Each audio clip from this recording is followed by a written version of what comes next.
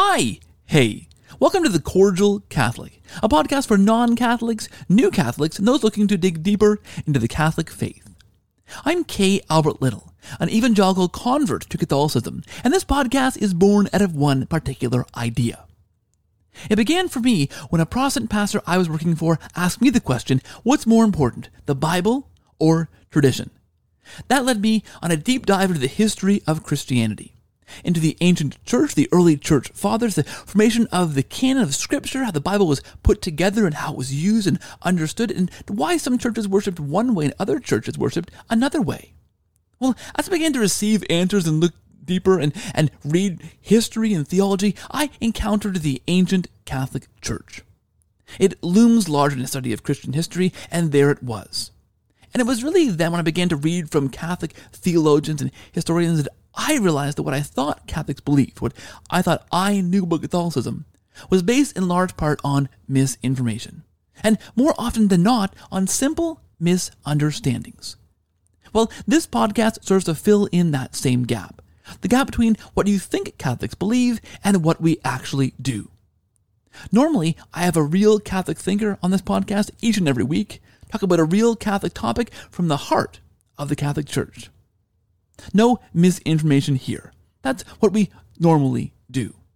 And while there's still no misinformation, our format is a bit different this week, and it's a fantastic episode that I can't wait to share with you. It's great, guys. I'm rejoined by my good friend, evangelical YouTuber Austin Suggs, to co-host a second discussion between our good friends, Dr. Gavin Ortlund, pastor at First Baptist Church in Ojai, California, and Joe Heschmeyer, author of Pope Peter from Catholic Answers Press, to talk about the papacy. Is the papacy true? Is there a pope in the ancient church? Is there evidence for the pope in scriptures? In the very first groups of Christians? What should we make of all of this? It's Joe and Gavin, and Austin and I, in large part, just sit back and ask a question once in a while. It's a great conversation. You're going to love this. And this is the thing, this is really the heart of this podcast. These cordial, intelligent, kind discussions between two people who might agree, but in this case, disagree. And do so with kindness, cordiality, and really intelligent, thought-out answers. It's a fantastic episode to dig way, way deep into the subject of the papacy. And guys, it's a wild ride and a great conversation. This podcast is brought to you by my patrons at patreon.com/cordialcatholic.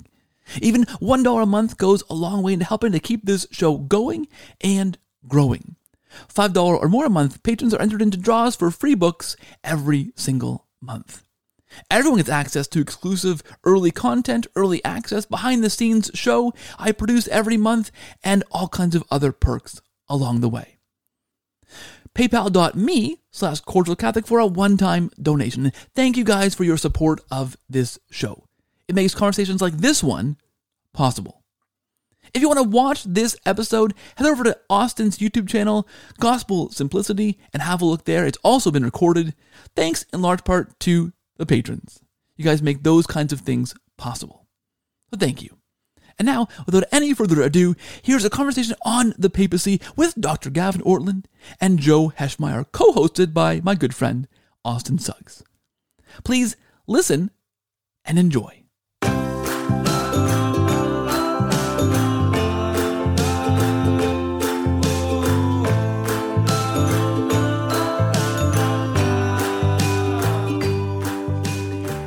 Hello, everyone. Welcome back to the Gospel Simplicity Cordial Catholic crossover. In this episode, we're going to talk about the papacy. I don't know, Austin, if we have like a catchy title created yet for this video, but we should. We will eventually. We have two guests back on with us. If you watched part one of this video on being deep in history, you'll know kind of the format and our wonderful guests, but I'll introduce them again for you in case you haven't watched that part yet. We're joined by Joe Heschmeyer. Joe is a litigator in Washington, D.C. and a seminarian for the Archdiocese of Kansas City. He now works as an instructor for the Holy Family School of Faith Institute. He has a degree in theology from the Pontifical University of St. Thomas Aquinas in Rome, and his writings have appeared in Catholic Answers magazine, the Washington Times, Word on Fire, First Things and Strange Notions. He co-hosts, rather audaciously titled, The Catholic Podcast, weekly, and that's a blog called Shameless Popery, where he's blogged since 2009. Most recently, Joe's written Pope Peter, defending the Church's most distinctive doctrine from Catholic Answers Press. Joe, happy to have you back with us. Welcome and hello. Thank you so much. I would just ask listeners and viewers whether it's more audacious to call it the Catholic Podcast or the Cordial Catholic, because at least I'm not making any claims about my own cordiality. It's always been an aspirational title for me, so if that helps, I don't know. I'm starting a new blog called Shameless Cordiality, just so you know. Can I write there too? Like, we do a little Dr. Gavin Ortlund is our other guest, senior pastor of First Baptist Church in Ojai, California. He is a PhD from Fuller Theological Seminary in Historical Theology, an MDiv from Covenant Theological Seminary, and is the author of a number of fine books, including Theological Retrieval for Evangelicals, Why We Need Our Past to Have a Future, Retrieving Augustine's Doctrine of Creation, Ancient Wisdom for Current Controversy, and Anselm's Pursuit of Joy, a commentary on the Proslogion from Catholic University of America Press. Gavin has a YouTube channel called Truth Unites, where you can find him responding to issues just like this one in some fantastic videos he's got up there. Gavin, thank you for being here. Welcome and hello. Hey, thanks for setting this up, guys. I've been looking forward to it. Well, we have been too. This is going to be an awesome time, I think. A lot of fun and a good cordial conversation, I think. It was last time, and I expect even more cordiality and great digging into these cool topics on the papacy today. So, Austin, you have our first question. Yeah, and thanks again, guys, for being here. Keith, thanks for setting this up. When you initially talked about having this conversation, I thought this would be an absolute blast. And then we had the first one, and it exceeded even my expectations. It was so much fun. So thank you guys so much for being back to do it again. I think this is going to be really, really fun. So as Keith said, we're going to be talking about the papacy today. And I wanted to start off by just getting a sense of the importance of this doctrine. Joe, the subtitle of your book calls the papacy the Church's most distinctive doctrine. It's been said that the papacy acts as both a cornerstone and a stumbling block. To get a sense for the importance, would you say that if someone walks away from this convinced of the truth of the papacy, they should become Catholic? And alternatively, if they walk away convinced it's false, should they not be Catholic? And Joe, I'll give that to you first, and then Gavin, I'd like to hear your thoughts as well. There's a lot to put on this particular conversation, but I'd say in general, the answer is yeah. As the subtitle says, it is the most distinctive doctrine in Catholicism. That doesn't mean it's the most important. Like, there are more important ones, like the real presence of Christ in the Eucharist, like the divinity of Christ, those kind of things. But you can believe in all of that and not be Catholic. You can't logically believe in the papacy and not be Catholic without just out and out disobeying God, without like just refusing to go where you think God is following, or like where God is pointing rather. So in that sense, like that, it's the most distinctive, but I'd say it's not the same as the most important. But there's a second reason too, which is that, imagine someone hearing Jesus of Nazareth preaching and considering whether or not to follow him. It would be a total mistake to begin with whether they agree or disagree with his tax policy about rendering unto Caesar, or whether they like or dislike what he has to say about turning the other cheek. The appropriate Christian response would be that, that's a backwards way of doing it. That the right way is to ask, who do you say that he is? The question that Jesus poses in Caesarea Philippi in Matthew 16. That if Jesus is the Christ, if he is who he presents himself as being, then we can trust him on all that other stuff, whether we find it intuitive or counterintuitive, whether we would naturally agree or disagree with it, we can trust it. On the other hand, if he isn't the Christ, then it doesn't really matter if he's got good tax policy, if he's, good on peace issues or whatever else, because, as C.S. Lewis points out, he'd be either a liar or a lunatic. Well, likewise.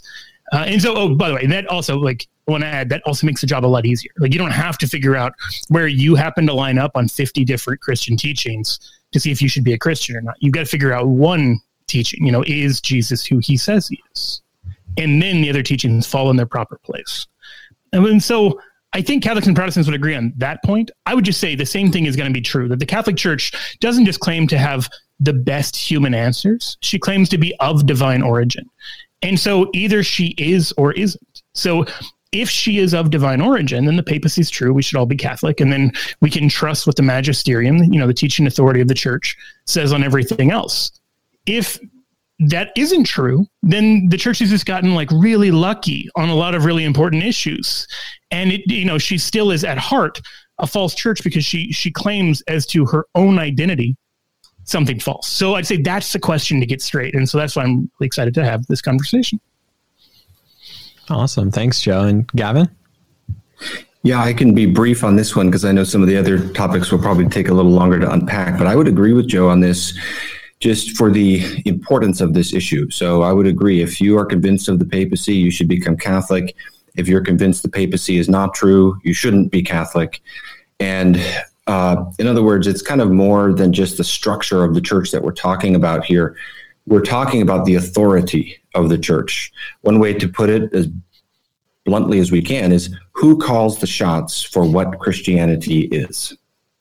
And so it's a pretty foundational question. And, the way I experience it as a Protestant is the Roman Catholic Church is claiming the ability to speak infallibly and to take the most recent dogmas. These are not optional. When Pius XII wrote the papal decree accompanying the bodily assumption of Mary in 1950, he said, whoever willfully rejects or casts into doubt this dogma has completely fallen away from the faith. And similarly, with the papal decree accompanying the Immaculate Conception, 1854, Pius IX says, whoever thinks otherwise than this has made shipwreck of the faith. So these are boundary markers that are determinative for the gospel. From my vantage point, I know we'll disagree on this, but just to explain my perspective on it, is it seems to me that the Roman Catholic magisterium is adding on to the gospel. Because the way that I experience that is, I've looked into these dogmas and I'm not convinced that they have good patristic support. And I believe they don't have any biblical support. So in a way, so I'm out. If the papacy is true, I'm outside the faith. I don't see how my rejection of the bodily assumption isn't a willful one. So that's kind of a way to make it personal and just how important, if a teaching office in the church is claiming to speak infallibly, it's really important to know, do we believe that or do we not? Because it will determine where the boundaries of Christianity lie. One way to put it is to ask the question, does the gospel regulate the church, or does the church or some teaching office within the church regulate the gospel? Are the people of God under the word of God, or is the word of God under the people of God? What's the ultimate backstop that's going to sort of regulate where the boundaries are and what the gospel message is? So that's just a little bit of explanation of how I approach it and how I think about the importance of this. And I would agree, it's sort of a determinative issue. So again, that's why I'm grateful we can have a discussion about it like this. Can I ask a question on that? Gavin, the examples you give, on the Marian doctrines, I could see how, unaided, people could totally reasonably come to different opinions on it. But if you were convinced, hypothetically, that, there is a visible church that has been entrusted with the protection of the Holy Spirit to persevere in the truth and to be able to make dogmatic definitions when controversies arise, wouldn't you then say, I don't want to put words in your mouth, but wouldn't you then say, I trust that more than I trust my own reading? Or would you say, no, I'm so convinced that the Marian doctrines are untrue that therefore I have to reject the authority of the church as well? Yeah, thanks for asking about that, Joe. Yeah, I would say, first of all, I do believe in a visible church that's been protected by the Holy Spirit. Maybe we can kind of, actually, I've been already thinking, because I enjoyed our first discussion so much, what will be number 3? And I don't know if we want to get into kind of nature of church and sacrament and those kinds of things, because I think there's a lot to unpack there where I have some concerns about Protestant views being maybe misunderstood or maybe caricatured a little bit. But I would say it's a tough claim to evaluate, because the Roman Catholic Church herself tethers her dogmatic pronouncements to what's unfolding from the patristic era. Newman said, the doctrinal development does not supersede the fathers. And these papal decrees are saying we are summarizing the faith and the consensus of all times. So if the claim comes forward that Mary was bodily assumed to heaven, and if you reject that, you've completely fallen away from the faith, but there's no evidence of that until, say, the 5th century, then I would say the claim itself is very tough to know how to evaluate, because it doesn't seem to me to be a consistent claim. So I guess my question would be, are the church's pronouncements bound to the patristic era and more basically to the apostolic deposit, or are they not? Yeah, I think that's a great question. I would say in response to that, like, it's not reductive, that it's going to be consistent with the consensus. By the way, here we go again, Austin. Oh, yeah, no.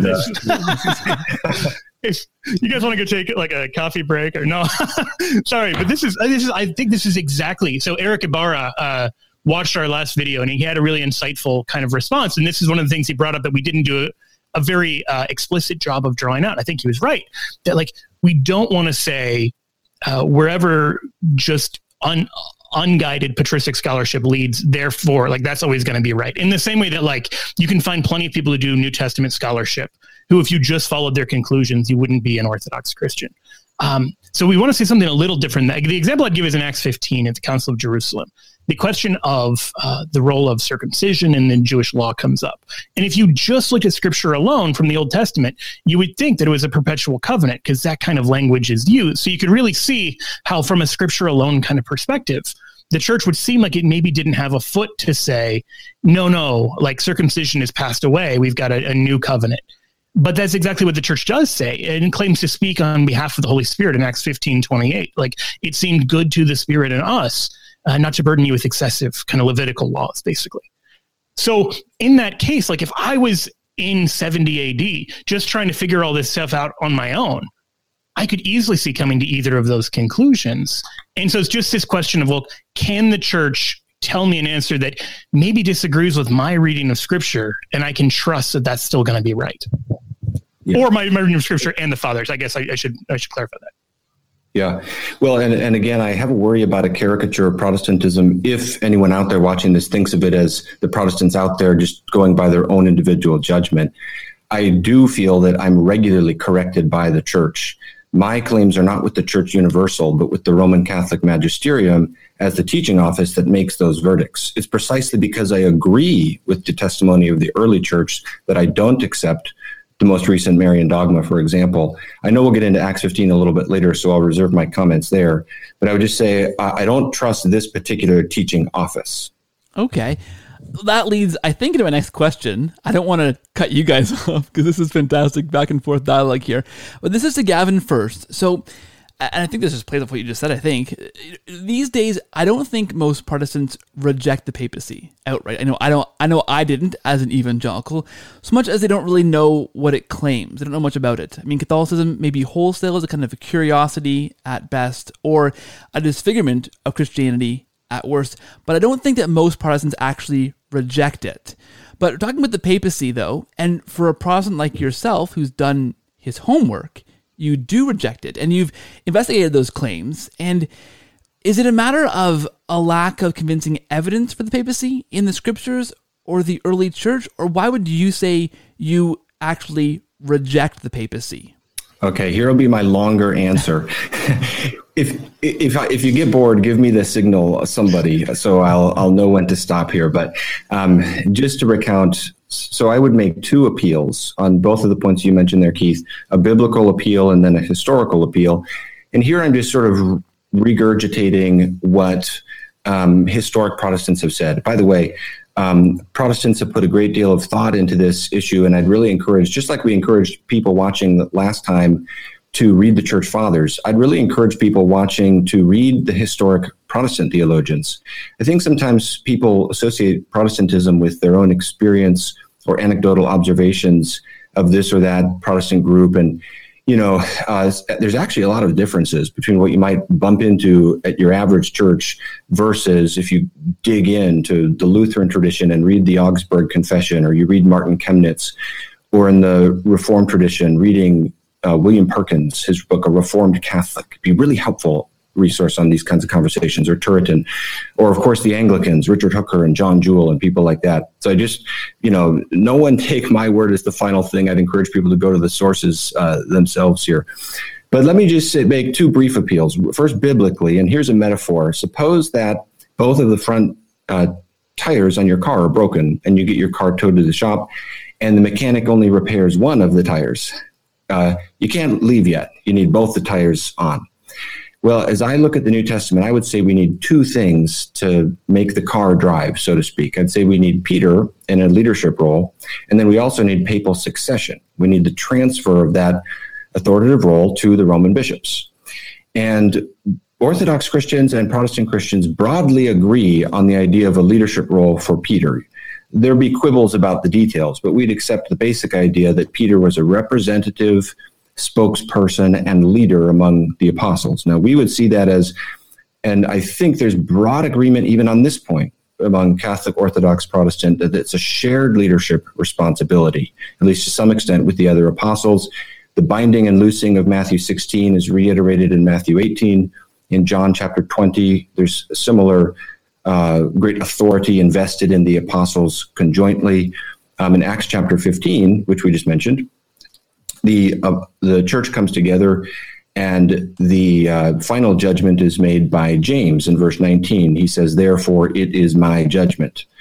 And so it's a shared responsibility. This is why you can find church fathers calling other apostles, like John Chrysostom calls John the apostle, quote, "the pillar of the churches throughout the world who holds the keys of heaven." Now, he's talking about John, not Peter, because this responsibility was not isolated to Peter, though Peter had a leadership role among the apostles. Now, the problem is that the office of apostleship is redemptive historically unique. There's no apostles today. Apostles were eyewitnesses of the risen Christ, and they played a foundational role in the formation of the Christian church, according to Ephesians chapter 2.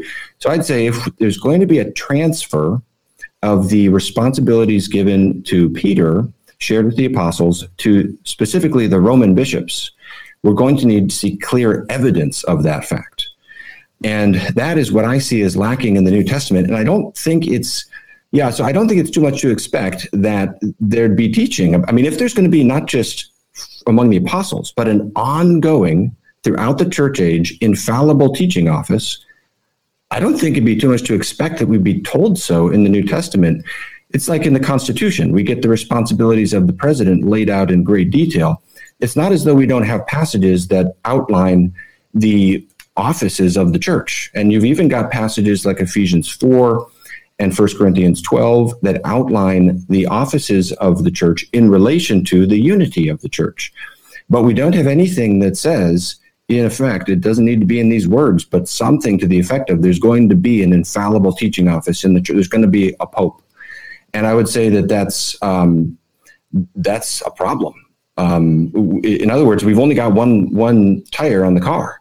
If we don't have that, we've only got Peter. We don't have the car can't drive unless you get the ongoing. And I would think that should need to be clear, because so much is at stake. If there's anything that would be important for the New Testament to tell us, I should think it'd be this, that there's going to be an infallible teaching office in the church.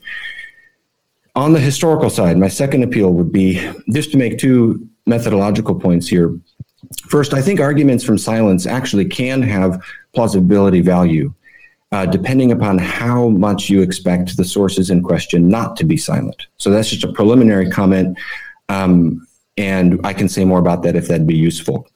Secondly, we're not looking for mathematical certainty when we look at historical documents. There's always a technicality by which you can evade the force of something. What we're asking is, what's the most plausible view? What's the best interpretation of the data that we do have? All historical knowledge is going to be proximate. It's not going to be mathematical. But we're asking just what's the best interpretation of the data? And I would say basically two things. I'd say first, the best interpretation of the historical data, in my opinion, is that there's no evidence of there being a single bishop in Rome until well into the 2nd century, as opposed to a plurality of leaders in the church in Rome. And from there, there's not good evidence that this single bishop wielded universal jurisdiction in terms of infallibility for several further centuries. of evolutionary development.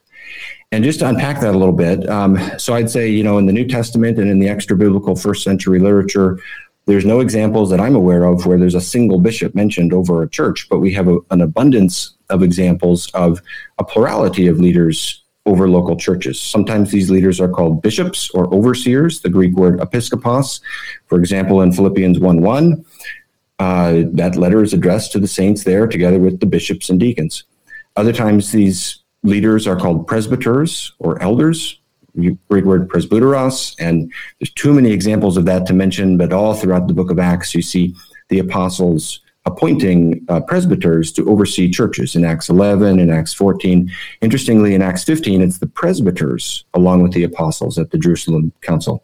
And then sometimes you have more generic terminology. So Hebrews 13:7 says, obey your leaders. 1 Thessalonians 5:12 says, appreciate those who are over you in the Lord. And it seems to me, and I know Joe and I will differ here, but I'm pretty convinced of this, that the terms presbyteros and episkopos are used interchangeably. Let me just explain why.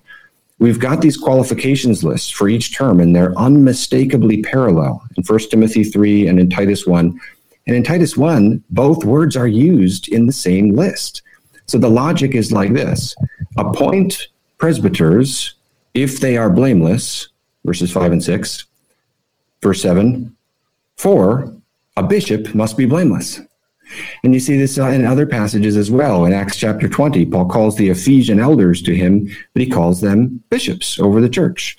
1 Peter 5:1-2 would be another passage there. So, and then we've got the extra biblical literature. Didache 15.1 references two offices God gave to the church, bishops and deacons. First Epistle of Clement, chapter 42, two offices, bishops and deacons. Now, in the second century, you see the emergence of a monarchical episcopate. So a bishop, a single bishop who's over a geographical region, with the letters of Ignatius. I'd say there's two errors we could make with Ignatius. One would be to ignore him, and some on my side have done that, and that's wrong. The other would be to filter all the data through him. And I would basically say that Ignatius himself acknowledges that the monarchical episcopate model is not universal at that time, because he says there's Christians who do all things without the bishop. And then you've got other documents from the early second century that seem to function just like the first century, where you've got Polycarp's epistle to the Philippians, chapters 5 and 6. It's just like 1 Timothy 3. You've got two offices, qualifications for deacons, qualifications for presbyters, and the shepherd of Hermas as well. So this is why you've got church fathers. It's not just Jerome. Jerome is always mentioned in these discussions because he's so clear on this point that they had two offices, and then it evolved into three offices in response to the threat of heresy. But it's not just Jerome. You can find all the way into the 4th and 5th centuries, you can find church fathers like Theodoret and John Chrysostom, who they affirm the monarchical episcopate, but they say the office of presbyter, the office of elder, these terms are used interchangeably in the New Testament. But here's the problem for the papacy, is that even in Ignatius, his letter to the Roman Church makes no mention of there being a single bishop there. And then we've got the countervailing data of Hebrews 13:7, written to Rome, obey your leaders. Shepherd of Hermas 2.4 says there's presbyters who are presiding over you. And there's another reference in the shepherd as well. So basically the claim I would make, and this is why a lot of Roman Catholic historians, and people talk about an academic consensus for this point, and then that's, people don't like that because it's an appeal to authority. But the reason why a lot of even Roman Catholic historians, I've been reading a lot of Eamon Duffy, who's on the Pontifical Historical Commission, and he thinks that the first time you see evidence for a single bishop of Rome is in the late 150s with Anicetus debating Polycarp. And I would say I think that's a plausible view. I'd say maybe it's a little earlier than that. But the point is, you don't see a single bishop coming along. There's no evidence of that early on. All the evidence comes after. And then I would say, once you do have a single bishop of Rome, this is where it really gets difficult, because the benchmark to be met, the burden of proof to be met, is universal jurisdiction in terms of infallibility. It's not enough to just have general influence. The Church of Rome is the capital of the empire. So certainly there is a significant influence that he wields. But you've got lots of bishops who wield influence. Ignatius writes these authoritative letters, and no one ever says that the Bishop of Antioch has universal jurisdiction in terms of infallibility. And I can understand how if someone's getting to the point of like the 4th or 5th century, and they're seeing sort of, sporadic claims from Optatus or from Leo or from others about the Peter speaking to the Bishop of Rome, how they could say, wow, this must be the papacy. But the problem is the authority of Peter was shared among the bishops, so that you can find similar things said of other bishops, and you can find when there's conflict between the Roman bishop and other bishops, over and over, the other bishops can simply ignore or flat out reject what the Roman bishop says. And you find an explicit regional jurisdiction for the confirmation of the appointment of bishops in the canons of the 4th century councils, Nicaea and Constantinople, and several of the local synods as well. You have basically you have these major metropolitan areas, Rome, Alexandria, Antioch, and then later Constantinople and Jerusalem, and they all have jurisdiction over their own region. There's no one head bishop over the others. I think one of the clearest ways that's been most convincing for me personally that you can see that the Roman bishop did not exercise universal jurisdiction in terms of infallibility is the ecumenical councils. You don't have the Roman bishop and the councils working in tandem with one another. And I'll just finish my comments with this, because this I think is very significant. So Vatican II says that it's the prerogative of the Roman pontiff that's the Pope, to convoke, preside over, and confirm ecumenical councils. Now, how many of the first 7 ecumenical councils were convoked by a Roman bishop? 0. How many were presided over by a Roman bishop? 0. But the main problem is you have the Church Universal looking to the ecumenical councils for definitive statements to settle disputes, not to the Roman bishop. And there's lots of ways this can be proven. I think some just where you have conflict between an ecumenical council and a Roman bishop. So Pope Vigilius forbade the 5th ecumenical council, Constantinople II, from meeting. And the emperor just put him in jail, sent his advisors into exile. They removed his name from the diptychs until he relented. And this is another one of the issues, is Vigilius's initial statement seems ex cathedra. He says, we pronounce and declare and so forth. And this is another one of the concerns, is what's ex cathedra seems like a moving target. Or you have ecumenical councils declaring a pope anathematized. Honorius is anathematized at Constantinople III, ecumenical council number 6, and every incoming bishop had to anathematize him upon becoming pope up through the 11th century. So basically what I'd say is, it looks to me like the early church did not resolve doctrinal disputes by means of an infallible teaching office in Rome. Rather, it looks to me like just like Acts 15, the entire church comes together, and there's no one bishop who has a sort of juridical power or who has universal jurisdiction in terms of infallibility. Thank you for your patience. Gosh, that was even longer than I thought. You guys are great. Well, I'm going to try to respond to the claims that you're making. There are definitely areas that we agree. Obviously, as I'm sure you're not going to be surprised by, there are a lot of areas we don't see the evidence the same way. And if I'm forgetting any major lines of argumentation, I'd ask you, just please feel free to jump in and say, hey, you forgot this point I'm making. I like the example of the 2 tires, because I think you're highlighting well that there are 2 things that are at issue here. Was Peter the head of the 12? And is that headship something that was meant to be perpetual? Or was it something just for the first generation? And it's cool that it seems like we're pretty close on the first of those, that we see Peter as having a leadership role. I would say just 2 things on that. Number one, the leadership role Peter has isn't just by virtue of his own natural gifts and talents, but rather we see Christ kind of calling him into that. And I think that's going to be really important, because when you look at the whole pattern of the Old and the New Testament, this idea of one guy with whom the buck stops, whether it's the patriarchs or the judges or the kings or the high priest or whoever throughout the Old Testament, or Peter now among the apostles in the New Testament, there's always one person with whom the buck stops. That's going to be at least influential when we're looking at the question of, well, what was supposed to happen after the age of the apostles was over? In other words, the risk we come into is this risk of basically Protestant until proven Catholic. But even from just a sheerly neutral perspective, if there was such a thing, Protestantism is, historically speaking, the change, right? Like it's the protest, it's the reform. And so the burden of proof would seemingly be on the Protestant side.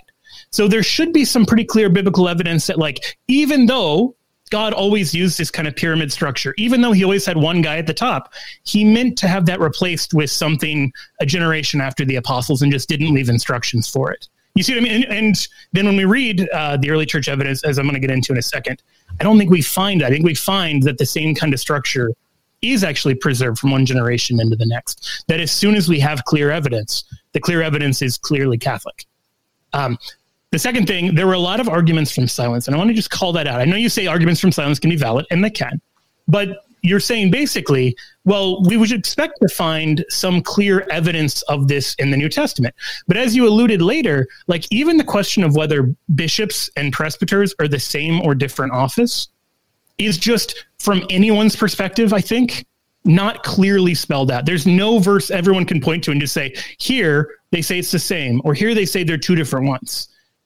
In other words, whether you're Catholic or Protestant, the expectations you might come into expecting the New Testament to clear up are not cleared up so sufficiently that there aren't well-meaning Christians on both sides of the question.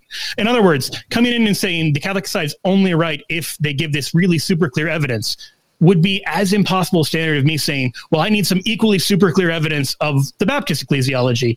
And in neither case are we going to find it. And if we did, there wouldn't be Catholics and Baptists. Like one side or the other wouldn't be there.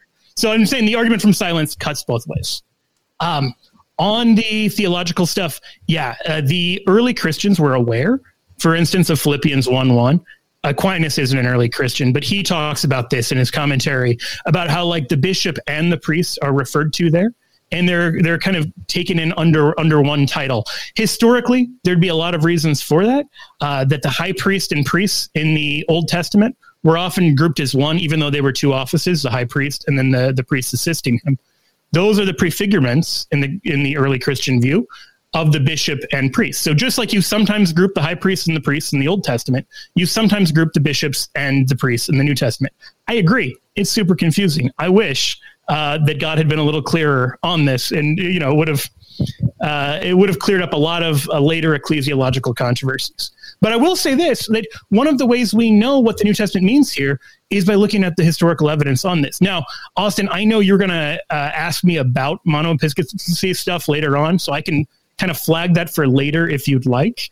But I think that is a great place to look. I think Eamon Duffy radically overstates this case. I think it's pretty famously he's a medievalist. He knows a lot about the 15th and 16th centuries, and he's kind of out of his depths on the first and second. And I want to get kind of into the weeds on that, if that's okay, into the history, because you regularly hear this academic consensus that the papacy doesn't arrive until the mid to late second century. And all of the second century evidence we have, it makes that kind of a laughable claim. That sounds too strong. That sounds too rude. What I mean is if I were to say, hey, we've had cell phones for 2,000 years, you would say, hey, no, 30 years ago, I remember not having a cell phone.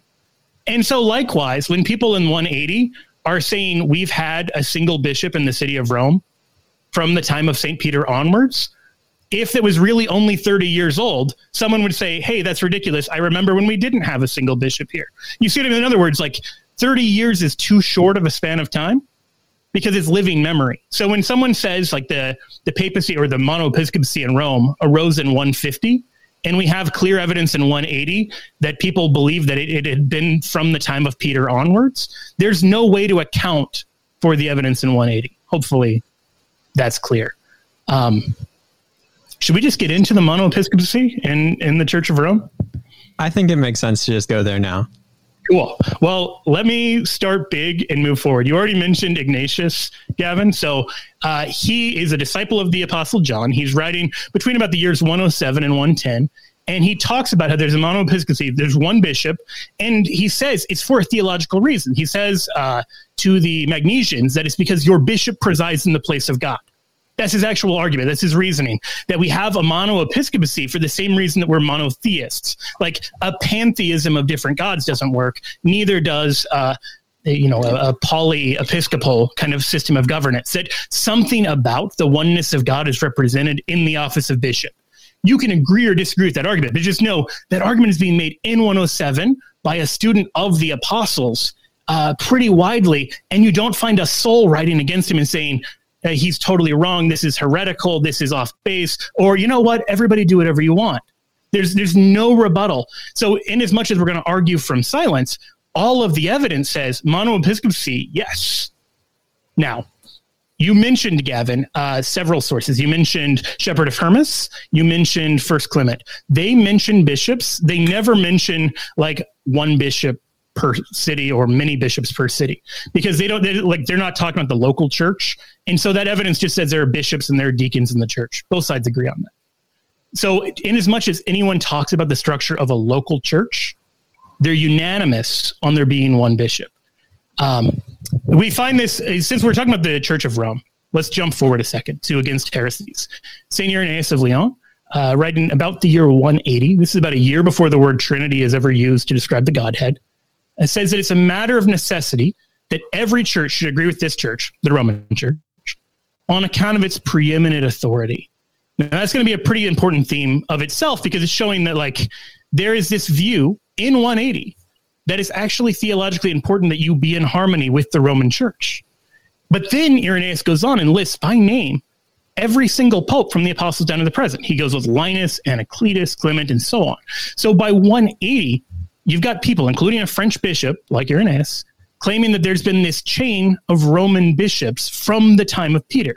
Now, if the truth was that there was only a chain from like 140 or 150 or 160, that claim would have been laughed out of the room. There'd be no way you couldn't lie about something that recent, which is why I say, like, if I said cell phones had been here for 2,000 years, you would all laugh me out of the room and say, that's ridiculous. We remember when they weren't here. Like, living memory is long enough that the second century academic consensus has to be false. It goes against all the actual second century data that we have that speaks into the question.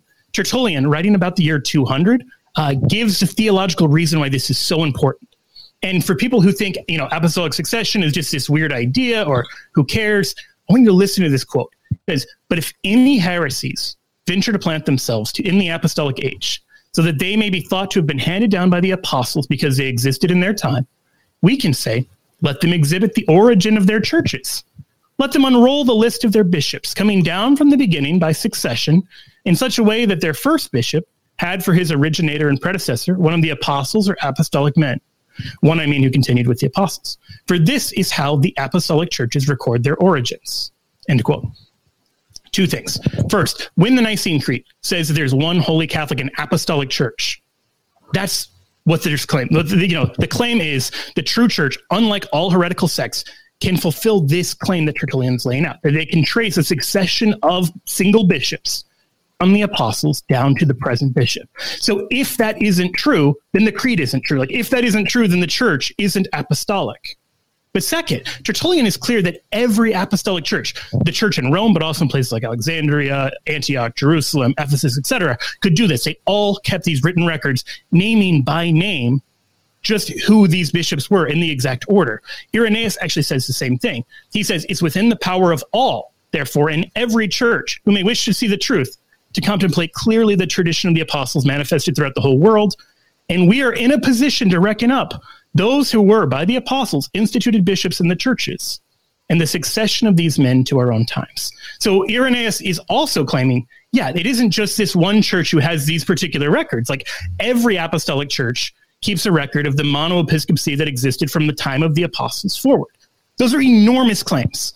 To put a little scope on it, like, think about 1 Corinthians 15, when St. Paul says that Christ appeared to 500 people, most of whom are still alive, though some of them have now fallen asleep. When we read that today, obviously, all 500 of those people have fallen asleep. They're all dead. But as Christians, we know, in the first century, if someone wanted to fact check Paul, there were 500 people they could talk to, or the better part of 500 people they could talk to find out if Christ really rose. And the fact that this evidence was accepted as true in the first century means Paul had to be telling the truth. That's kind of the argument.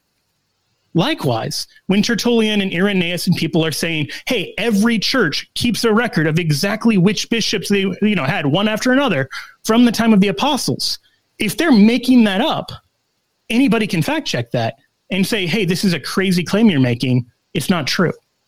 So a lot's riding on this claim, because this is, as Tertullian kind of says, one of the ways that the church fights against heresy. I'm going to give you two super nerdy analogies. The first one is that it works basically the same way that blockchain works in cryptocurrency. You prove that you're dealing with the real deal rather than a counterfeit by producing the whole chain of transactions back to the origin. That's how apostolic succession works. We can say, boom, boom, boom, boom, boom. Here's where we are now. So you know it's not like some latecomer. Or to take a different kind of nerdy example, I used to be a lawyer. It's what we call chain of custody in court. Like if you're going to offer evidence, you have to show whose hands the evidence has been in from the moment it was collected, so we don't have to worry that the evidence was tampered with. That's what's going on. That they're saying the doctrine can be trusted. It's pure. It's not counterfeit. It's not tampered with. And we can trace every bishop from the apostles forward. So really, in response to that, there's a couple things we could say. Number one is, okay, we believe this evidence. Like all of the apostolic churches, all of the Orthodox Christians in the 2nd century seem to be saying this is true. So we'll trust that it is true, even if we don't have all those records today. And so, we trust the monoepiscopacy. Or two, we have to basically say there's a vast conspiracy in which every apostolic church actually lied about its own origins, doctored its own records, invented its own history. And this is a kind of bald-faced lying, by the way, that even the heretical sects didn't fall into. So either there's one Holy Catholic and Apostolic Church, or, she's sitting on a throne of lies. Like either we accept the Catholic claim, or we reject the Second Church as a kind of organized liars, in which case, logically, like we've thrown into doubt the reliability, the historicity of Christianity. Now, I actually have a few more things I want to say on this, but Gavin, I wanted to give you a second because I know, having been just on the other end of this, if you have things you want to say before you forget them, I want to give you a second to be able to say them. That's gracious of you. Thanks. And sorry, I didn't pause more in my first answer too. No, it's okay. I loved it. Hopefully, if anything came up there, we can circle back to it. But I'll just be brief because I don't want to pull us too much into the weeds, but I do want to respond just to a couple things. I think the idea that there's always the buck stops with one person, and that's kind of how the church has always been. I don't actually agree with that. I think that there's nothing comparable to the papacy throughout the Old Testament. You don't have an infallible teaching office throughout the Old Testament. I'd also say that the change, it's not Protestants introducing a change. I would say that the change is from apostle to bishop, and specifically from Peter to the Roman bishops. That's the change that is the second tire that we need evidence for. And, you mentioned kind of like the evidence being a little bit unclear about, is it two offices? We've all got to kind of wrestle with that. And I would just have to state my disagreement. I think that in the 1st century, a plurality of leadership, whether you're talking about the church generally, or you're talking about particular local churches like Philippi, Philippians 1:1, it's written to the bishops at the church of Philippi. In Acts 20, the bishops of the church of Ephesus. I think every single piece of evidence we have from the 1st century, without exception, mentions a plurality of leaders rather than a singular leader. Now, I have a lot more to say about Irenaeus. I don't want to get too much into this all now, because I would first of all say that many people reject the papacy but accept apostolic succession. So I don't see the issue of apostolic succession is kind of where I want to put the main focus. It kind of comes in with this discussion, but they're not linked at the hip. I basically just say that I just don't agree that it's good evidence to argue from the late 2nd century. And I wouldn't see it as a vast conspiracy, because the development is not from one structure to a totally radically different structure. We're just talking about an evolution within the structure. We're talking about these two offices, and one of the offices has two words used, and it's a refinement or an extension of one of these terms being used for us. And I actually think, when the absence of the apostles, heresy is pounding at the door, Irenaeus is feeling the pressure of that. He's using every tool he can to defend Orthodox teaching. I think his appeal made a lot of sense in that context. Now, there's some eccentricities with the appeal that Irenaeus makes. He doesn't say Peter was the bishop of Rome. He doesn't say it traces back to Peter. He's outside of Vatican I, so far as I understand. He says it's Peter and Paul together, and they were apostles. He doesn't mention Peter specifically as the bishop. He also has a lot of other strange ideas that he attributes to oral tradition, like the idea that Jesus died as an older man and things like this. So I guess I'd say I just don't think late 2nd century evidence is good enough, especially given the stakes of the discussion. I think we need 1st century evidence. But again, to not commit the same error twice, I'll stop before I go on too long. No, I think those are really good areas. So a couple things. I think we can start pushing back further and say, the Muratorian fragment in about 170, this is the oldest biblical canon in existence, it mentions in passing that the Shepherd of Hermas, which you mentioned before, was written at the time when the Hermas's brother was the Bishop of Rome. Now that dates to about 140. We know when, was it, no, it wasn't Linus, who was it? Whoever the brother was, Hermas's brother, we know, and I think it was Pius I, actually. His brother was Bishop of Rome in 140. Now that's before someone like Eamon Duffy even thinks there was a single bishop in Rome. And so already, the second century evidence is saying, recently, 3 decades ago, this guy was bishop. And then 1800 years later, you have someone saying, oh no, that wasn't true. And this is a time when people would have known better. So, of course, I'm just saying there, the academic arguments to argue against the monoepiscopacy or to argue that it doesn't emerge until the mid-2nd century or late 2nd century are contradicted by the mid and late 2nd century evidence that say to apparently no dissent. This isn't something new. This is something that's been here for a long time. Like in the same way, like to take a silly example, if you wrote about a chair that you had in your room, and you said, I've had this chair for 5 years. Well, I may never have heard you write about it, but I'm going to trust that, okay, well, if you say you've had it for 5 years and no one's disagreeing with you, that seems like at least the presumption is in favor of that. So likewise, when they say the chair of Peter has been around from the time of Peter, okay, well, I'm inclined to agree with that without someone saying, no, it actually arose later. Now, you alluded in your earlier statement to the one guy who seems to be on the other side of the aisle there. Jerome argues that the monoepiscopacy develops. He's actually arguing in the middle of a dispute where he seems to just be overstating his case. Without getting too much into the weeds, a deacon is arguing to Jerome that deacons are more important than priests because deacons work directly for the bishop.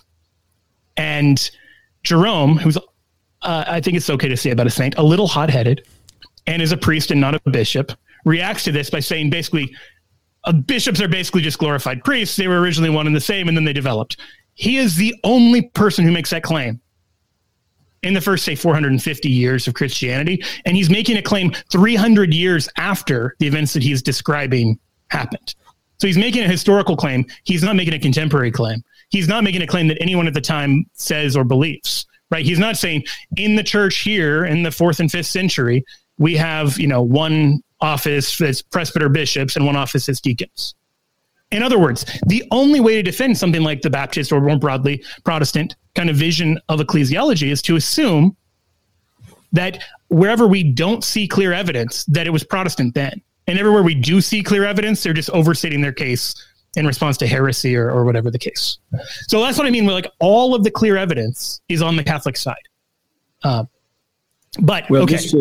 Yeah. Please. Just to interact very briefly, and then I'll kick it back to either you or Keith or Austin. Keith and Austin, just interrupt us when you want.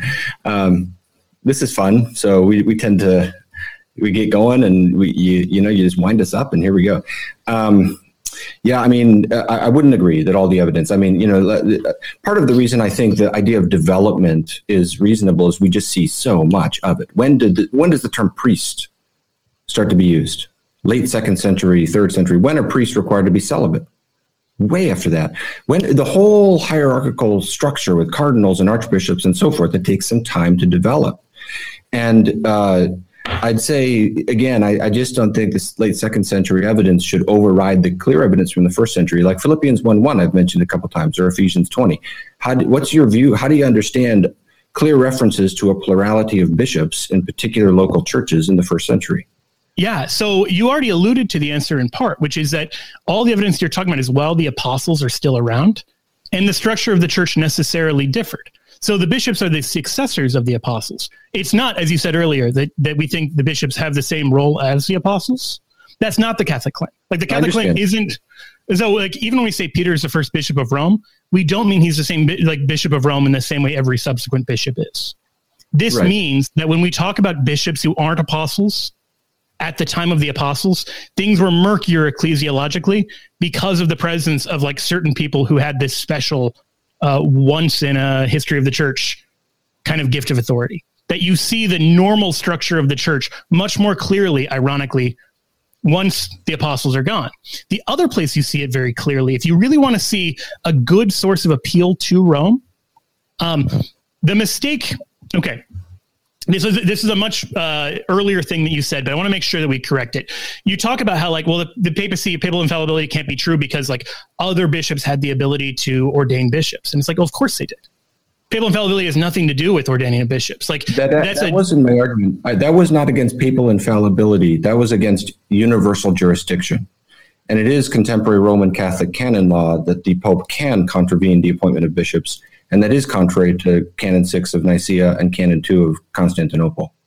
So a couple things there. In Canon 6 of Nicaea, it models the other bishop's authority off of a pre-existing Roman authority that isn't given to it by the councils. So all the other metropolitans get their authority from councils. If you read Canon 6, it uses pre-existing Roman authority as a model for these subordinate kinds of authority. So you actually see, if understood correctly, you actually see what we're currently talking about, the universal jurisdiction, because the local jurisdiction of the Pope is being used as a model and not given to it by a council.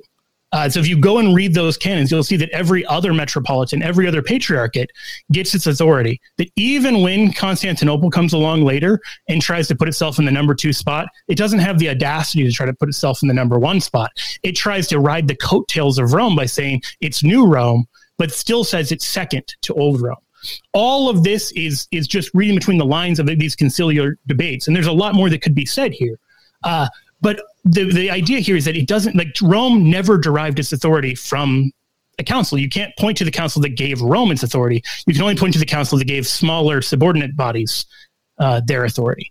But second, there is, even today, local authority that the Bishop of Rome has, that if you misunderstood universal jurisdiction to just mean the Diocese of Rome is the whole world, wouldn't make any sense. You have the Diocese of Rome, you have the the Vicariate of Rome, the ring of dioceses around it, where it basically serves as an archbishop. And then you have the broader authority that the Pope has that he exercises globally. But the Pope doesn't have the same authority in, say, Kansas City that he has in the Diocese of Rome. It misunderstands the nature, and it misunderstands it in some kind of subtle ways. I only mention it to say, in the early church, if you're expecting that kind of evidence, you won't find that, because you won't find that kind of evidence in the 21st century church. If the bar for what we expect of the papacy is so high that the papacy today still doesn't exist, then I think we're maybe calibrating it wrong. That's a really murky and badly worded answer, but before we kick it back to the moderators, there's one thing I wanted to kind of turn around, because when we were talking about the evidentiary burden, I think there's a few things to say here. First, 2 quick observations of the Church of Rome. St. Paul writes in Romans 1:8, your faith is proclaimed in all the world. And then in Romans 16:19, your obedience is known to all. A few decades later, St. Ignatius refers to the Church of Rome as the one which presides in love over the whole church. So the opening observations here are just that the Roman Church from the beginning is, number 1, world famous, number 2, famously Orthodox, number 3, seems to have a special role of authority, even if we aren't immediately clear what the contours of that are. So St. Paul says to Festus in Acts 26:26 about Christianity, these things did not happen in the corner. Likewise, Rome's not in the corner. Like Gavin said, it's the heart of the empire. It is the capital of the known world. It's the center of everything. So if orthodoxy was replaced with heresy, if, papalism is replaced with this Baptist ecclesiology, whatever it is, we should expect those things to be pretty darn noticeable. Given this, I think we should be able to see 3 things, Gavin, if your claim is true. Number 1, I think you should be able to name some of these co-ruling bishops in any of the local churches, whether it's Rome or any of the other ones. Who were these simultaneously ruling bishops? Because we have the names of all of the monoepiscopal lineage. So if the monoepiscopacy isn't true, what's the true line? Number 2, who was then the first pope or the first bishop of Rome in the singular sense? If not St. Peter, who was the first, sole bishop? And number 3, what's the outcry when the monoepiscopacy is introduced? Now, you say this is a subtle change, but I want to push back on that.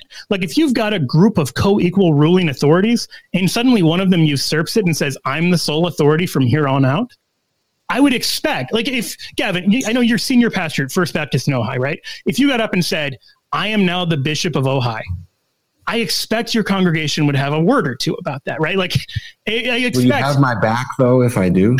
I would love to see what happened. I mean, I would certainly have you on and want to have at least a good Q&A about it.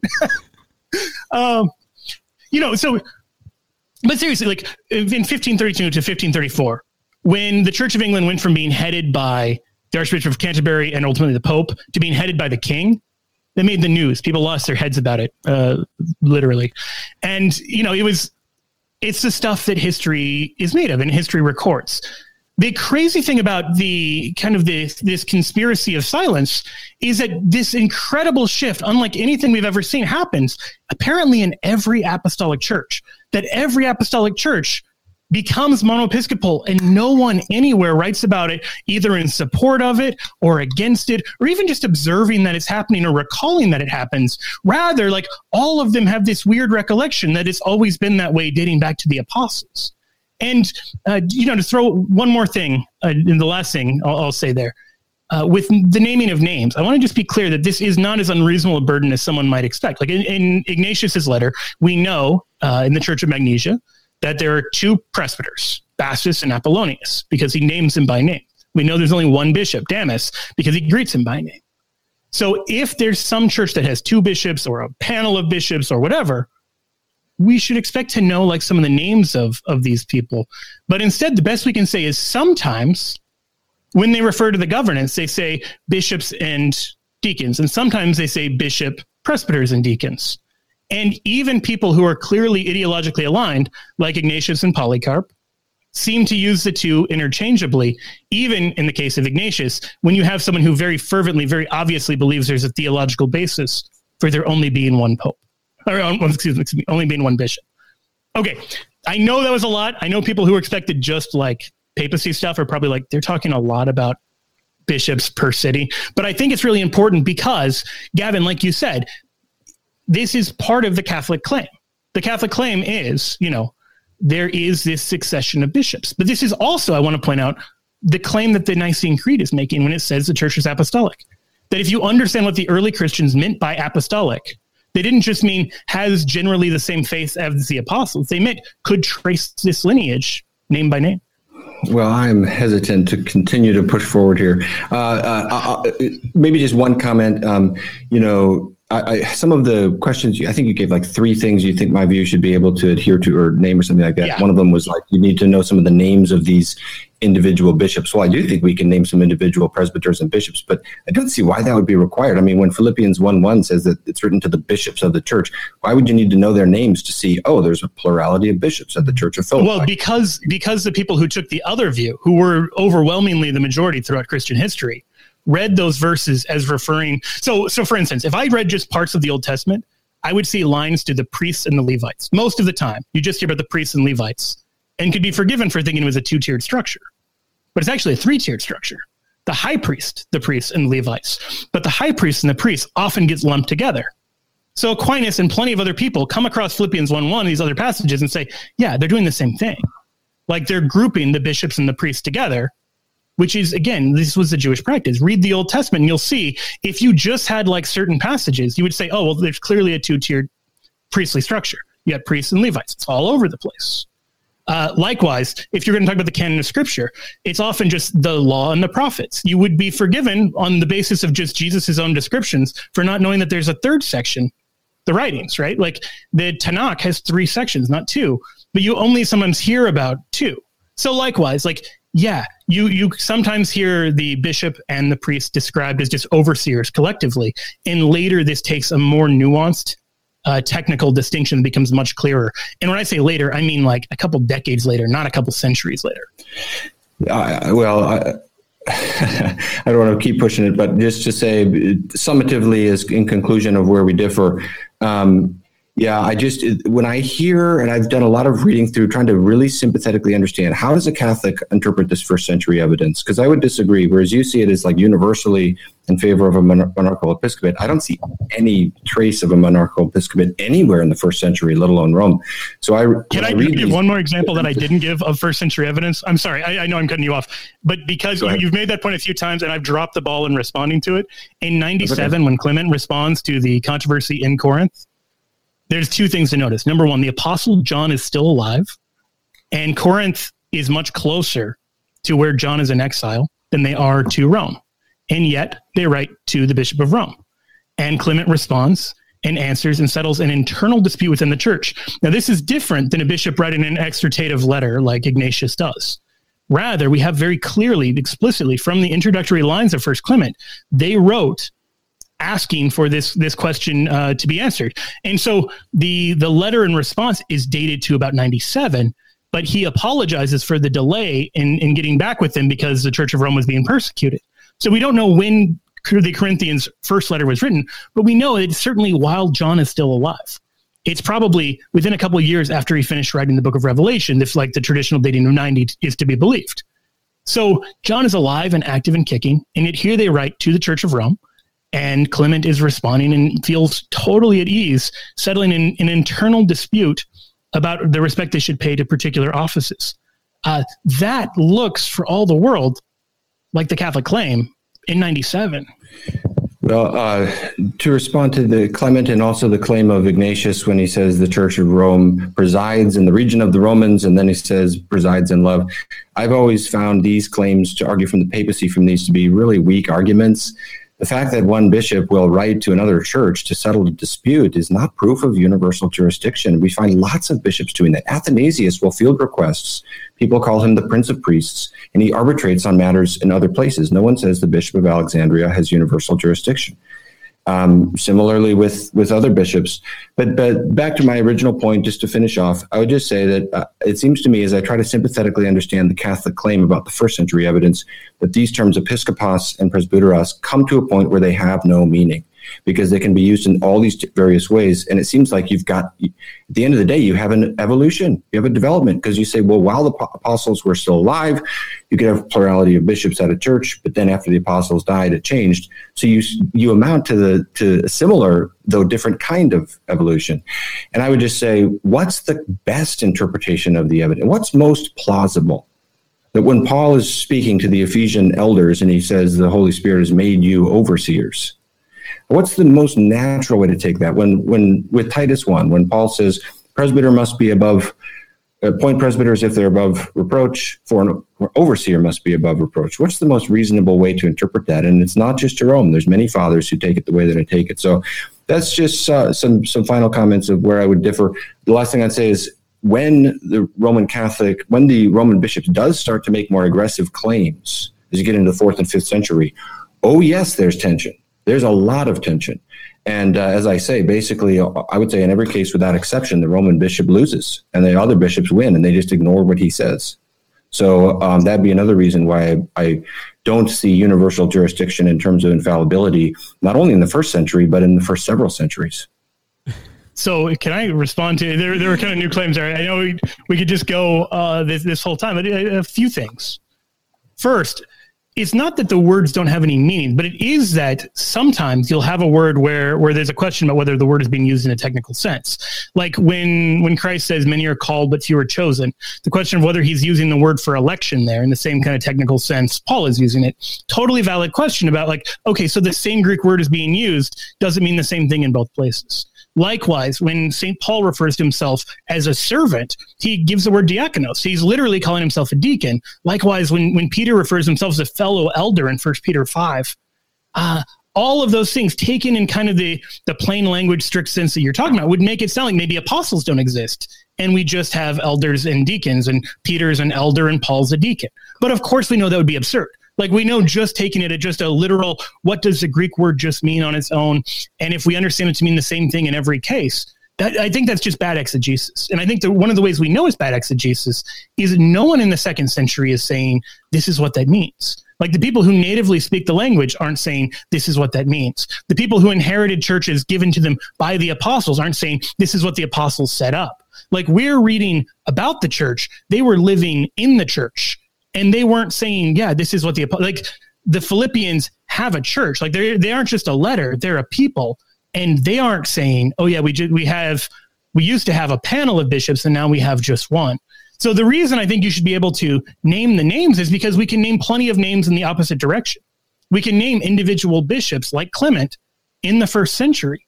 We can name no panel of bishops. We can name no co-ruling bishops in any church anywhere. So if you're going to claim universal 1st century evidence, I don't think it's too much to say, okay, like who are these people? What did these panels look like? What was the structure of these churches? And, how did these presbyteral bishops meet? What was that like? How many were there? Like any of those questions, was one of them above none of those questions are answered. None of those questions are in evidence, because I think it's entirely historical fiction. Like, I think we just don't, like, literally all of the evidence that says, here's what the local church looks like, says there's one bishop at the top. Like, literally every time you hear names named, or you get a careful explanation of what a local church looks like, it says there's a bishop at the top. Then, so the best we can say is sometimes it's looser. For instance, Gavin, you mentioned 1 Corinthians 12. If you read 1 Corinthians 12 as giving offices in the church, you're missing bishops and presbyters and deacons, and instead you have apostles and teachers. And you've got these, like, you have a totally different list than what either you or I believes in. If my recollection of 1 Corinthians 12 is correct. Like, you've got the workers of wonders, and you got like it's a charismatic list. It doesn't appear to be a hierarchical list, right?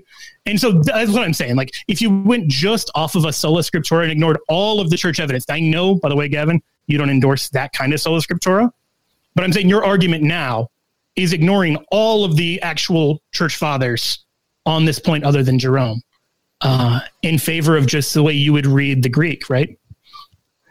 No, I wouldn't agree with that, but I'm going to let you have the last word on this one, Joe, so that we can kick it back to them, so that we don't keep going. Because I know what'll happen is if I say, I just have this one more comment, and we'll be here for another 15 minutes. So I just state my disagreement, respectful disagreement. I mentioned other church fathers, for example. My comments about 1 Corinthians 12 were really in another context. But I'll leave it there. I think we've kind of had a great back and forth about that, and maybe Austin and Keith want to kick us forward.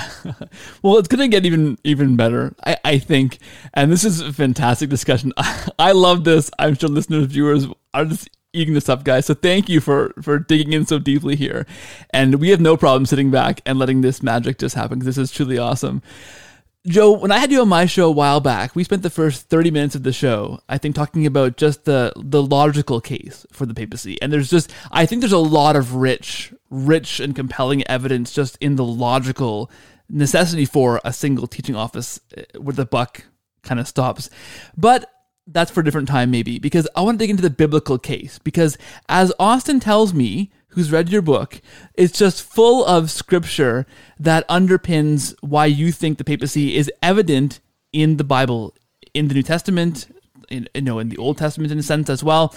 So I wonder if you can give us, because we could be here again for another hour just talking with the biblical case, maybe put out for us what you think is the strongest biblical case for the papacy, and then I want to know if Gavin why he doesn't find that compelling, if that makes sense. Yeah, Matthew 16 is a lot of fun to talk about. That's a pretty well-trod area. I want to go a different direction. I want to talk about Luke 22 at the Last Supper. So to give a little bit of context, the apostles are arguing about which of them is the greatest, and Jesus corrects them, and he says, this is beginning really about verse 24. He says, "Let the greatest among you be as the youngest, and the leader is one who serves." And then he gives himself as the exemplar of this, saying that I am among you as one who serves. Now, notice here what Jesus doesn't do. He doesn't tell them, hey, that's bad to want to be the greatest. He doesn't say there's no leader. He doesn't say there is no greatest. He doesn't do anything like that. In fact, he then goes on and promises the 12 that they'll eat and drink at my table in my kingdom and sit on thrones, judging the 12 tribes of Israel. So rather than denying hierarchy or authority or anything of the sort, he affirms it, but then redefines it and gives it what, to use kind of the jargony modern term, like he defines it in terms of servant leadership, right? That goes from about verse 24 to verse 30. In the very next verse, 31, he turns to Simon Peter and says, Simon, Simon, behold, Satan demanded to have you, and this is you plural, so you all, that he might sift you all like wheat. But I've prayed for you. Now he turns from the plural to the singular. I've prayed for you that your faith may not fail. And when you have turned back, strengthen your brethren. So 3 things to note here. First, like I said, Jesus switches from the you plural to the you singular. Satan's trying to destroy all 12. Jesus responds not by praying for all 12, not by just putting up some divine barricade against, satanic wiles, but praying for one of them, Simon Peter. He does this immediately after saying that the leader is the one who serves the others, and then tells Peter to serve the others. And this is clearly not just a difference in kind. This is actually a distinct commission from what the other 11 are given. He doesn't say to all 12, you should all serve one another, the way we might expect him to. He tells the 12, but they're going to be servant leaders in the kingdom. And then he tells Peter how he's going to be a servant leader even to the rest of the 12. So the apostles are called to be servants of God, and Peter is called to be servant of the servants of God. Now, this is one place to, I think, start the conversation. It is by no means the only place. If you want more, I would say there's a book. I've heard. Now, my book, Pope Peter, I go into a lot more. But for reasons of time and just having more of a focused discussion, I think it's good to start here. It gets to the actual heart of the papal claim. It's not about the Pope having universal jurisdiction to appoint bishops. That's not what the papacy is about. That's not the purpose of it. The Pope is there, like Peter before him, to serve the bishops in their service of us. Like, that's the actual calling and ministry of the Pope. That is the criterion by which you can tell a good Pope from a bad Pope, is how well he serves as servant of the servants of God. And so that's the biblical foundation. Like, if you get Peter's role vis-a-vis the other 11, then you get the papacy. I'll just stop there abruptly. I don't know if you guys want me to interact with that or not. What do you think of that kind of a claim? I mean, there are all kinds of other biblical cases that can be made, as Joe mentioned.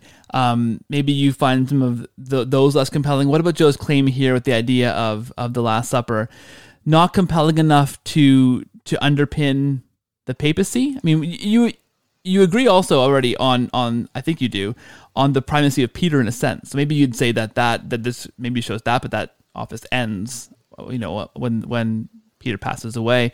But how would you respond to something like that versus underpinning the papacy? Yes. Let me encourage people watching this to buy Joe's book and read it. It's a great book. He gets into, Austin is showing his copy. Mine is more marked up and wrinkled than that one. So nice. Mine is somewhere in the back. I'd have to go look for it. I wasn't ready for this.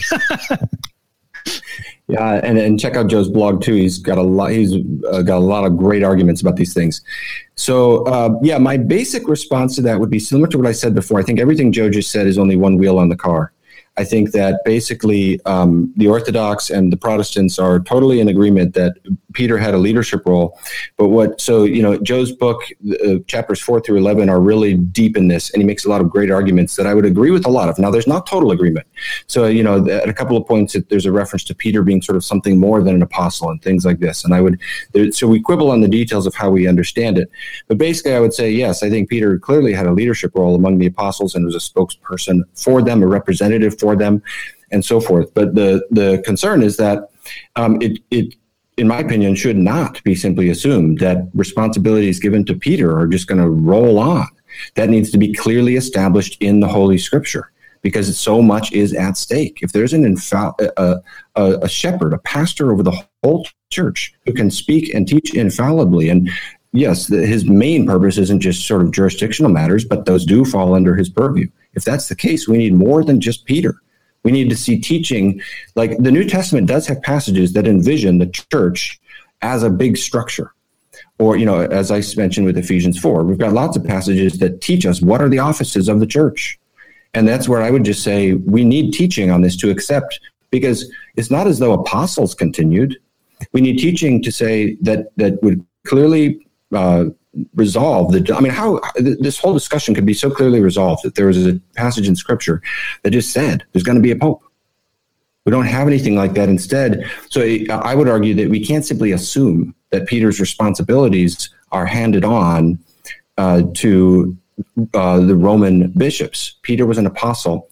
Apostleship was a redemptive, historically unique office bound up with being an eyewitness of the risen Christ. I'd also say, just as you look through, you just roll through the rest of the New Testament, how did they resolve doctrinal disputes? What did we actually see in the book of Acts? Well, as I mentioned in Acts chapter 15, Peter is not in his sort of summative role there. It is James' judgment that carries the day. It's the church. It's just like the ecumenical councils. So I basically just push back by saying, hey, we agree about Peter. But again, I think that's only one wheel on the car. I think that's a beautiful response. I think that's a really rich and nuanced response. I want to tease out the handful of areas in which we do disagree, right? I think the role of Peter vis-a-vis the Council of Jerusalem is a little more nuanced and probably points to one of the ways we need to flesh out the role of the Pope vis-a-vis ecumenical councils a little more, and probably more than we have time to do tonight. But I'd say this, like the original opening of the door to the Gentiles is given to Peter singularly, right? Like he's told to go to the house of Cornelius. And so he, in his own person, without waiting for the council or anything like that, acts because he's been commissioned by God. And because, the book says you've got to act.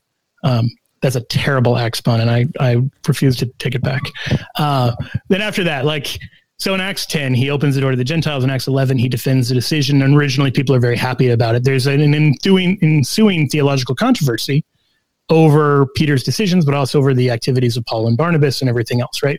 So then the Council of Jerusalem meets, but they don't decide anything contrary to what Peter had done. Like Peter is able to act, and the council's able to act, and there's a clear sense of both of them somehow having the ability to act in this kind of authoritative way. Like we don't want to say Peter overstepped his bounds by going into the house of Cornelius without waiting for the council to decide, something like that, right? Like both of them are able to act.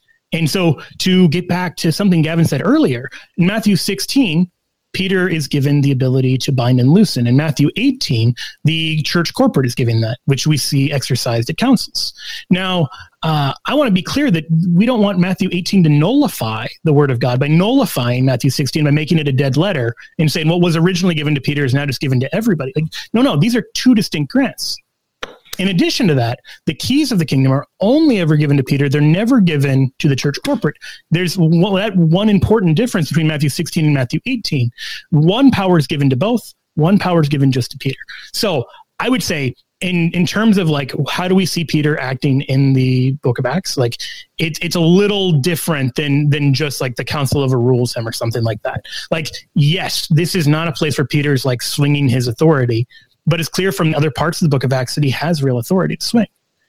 Earlier in Acts 2, it says of the 12 that Peter got up with the 11. So when we talk about Peter sometimes sounding like more than an apostle, I'd say he sometimes sounds in Scripture like more than an apostle. At the empty tomb on Easter, it's go and tell his disciples and Peter. Like Peter is regularly given what appears to be something over and above just being a disciple, over and above just being an apostle, which sounds really crazy. That, of course, leads to the bigger and I think really important argument that Gavin makes, which is, well, what happens after the apostles die? And the first thing I'd say is that if we agree on the first wheel of the car, we should be asking why. Like, why did Christ have something like a papacy with Peter while he was on earth? Like the papacy was never less important than while Jesus was there in the flesh.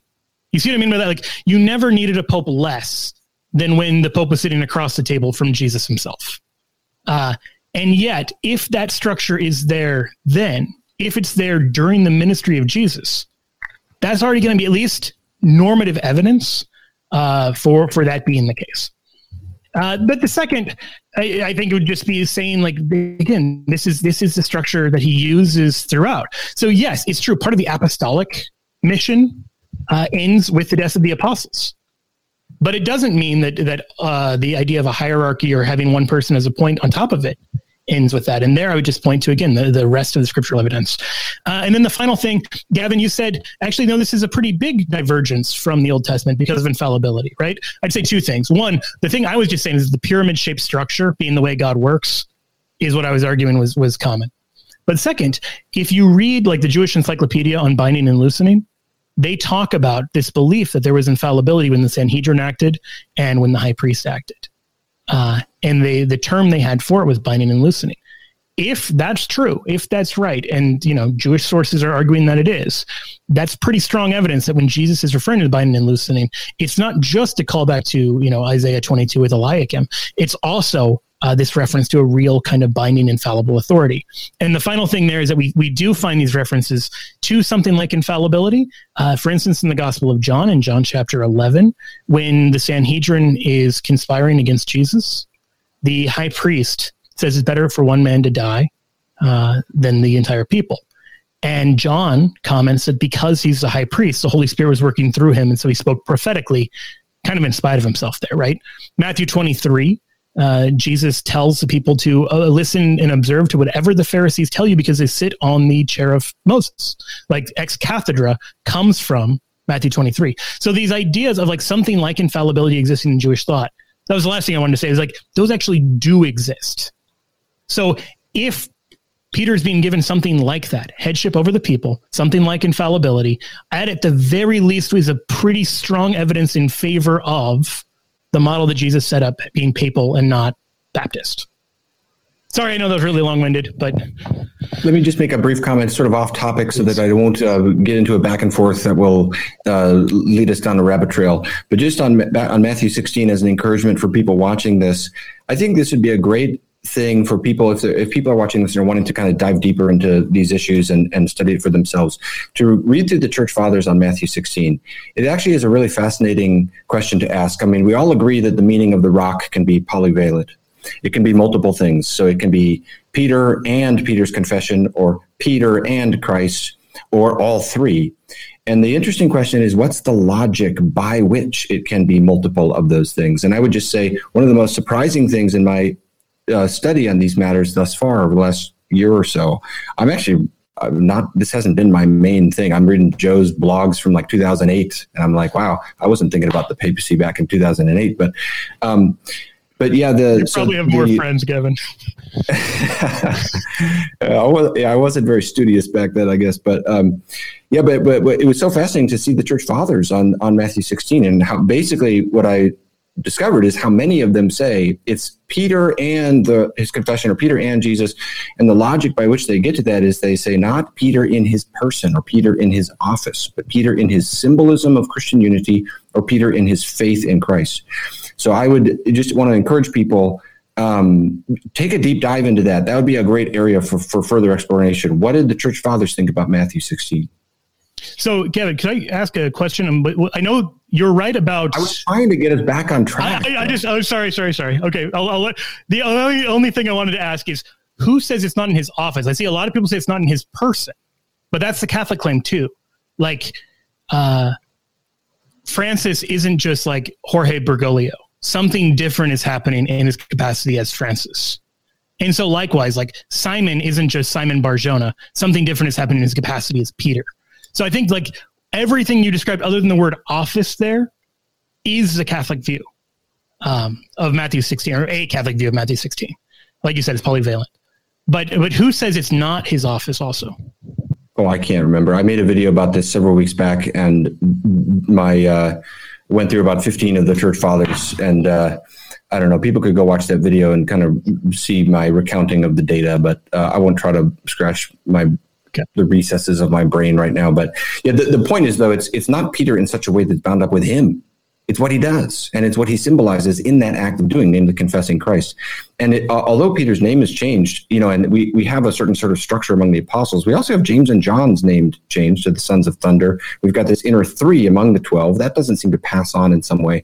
So I guess I'm very wary of these arguments of kind of there's a structure with the apostles, and so therefore it has to pass on into the church. I just see the apostles as having a redemptive, historically unique mission in the first century. So I get that. I agree with at least a big part of what you're saying there, but there being something unique about the apostles. I guess I'm imagining the person who says the same thing that what you're saying, but about marriage, who says, yeah, sure, in the first century, like marriage was between a man and a woman. But like, how do we know that passes on and is still true today? Like, I guess, it seems like in every other area, if Jesus says, here's how it is, we assume that is kind of the norm, right? Like we don't say, but where does he explicitly tell us it's going to still be the norm tomorrow?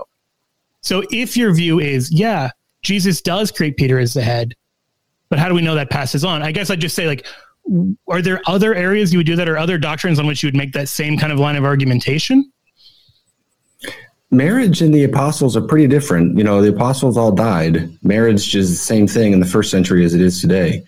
All the married people died. But I think that's kind of begging the question, though, right? Like, I think if the question is authority different than marriage in terms of like doctrinally, whether it passes on, like whether the structure of the one is God-given and therefore perpetual, or whether it's just passing away.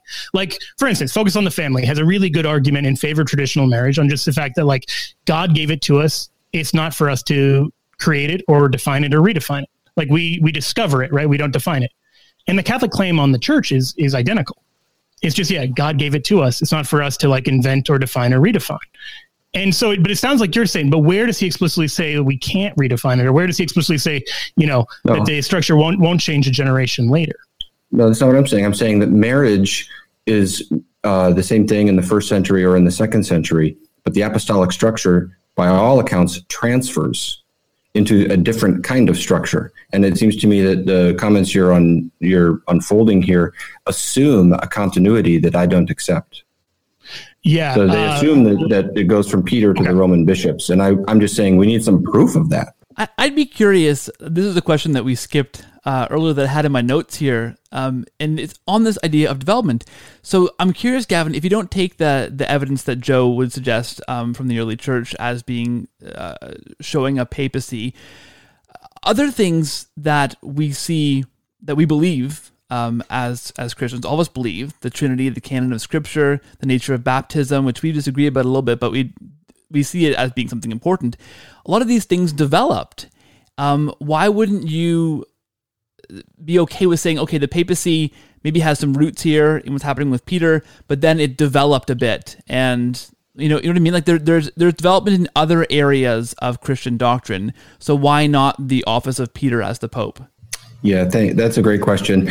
I would see these other areas as developing from the apostolic deposit in the first century. So if we think of the Trinity or the natures of Christ or these things that are sort of formally codified later on, it's we've got a lot of material to work with in the New Testament itself. I'm doing in my apologetics book, which is coming out later this year, I interact a lot with Bart Ehrman, and it's been a lot of fun to kind of push into that because I haven't thought about that before. And it really solidified me in my faith. It was really wonderful to see. I disagree with him that Jesus doesn't claim to be God in the material in the Gospels that's earliest dated. I think that it's so clear in all four Gospels that what merits the charge of blasphemy from the Jewish leadership is that he's claiming to be divine. And more importantly, he's acting with that authority.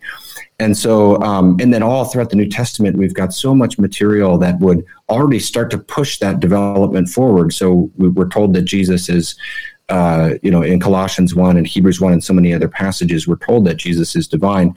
Or even the issue of the canon, where we've already got material in the New Testament, such as 2 Peter 3:16, that starts the process of thought. So when Peter calls Paul's writings scripture, and the discussion about canonization doesn't start in the 4th century. It's an ongoing process unfolding from the 1st century.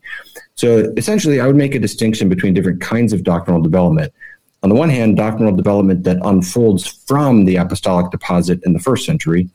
And on the other hand, doctrinal development where, like I said with the Marian dogmas last time, and I would say with the papacy, it starts after the apostolic deposit. It's comes in after the 1st century.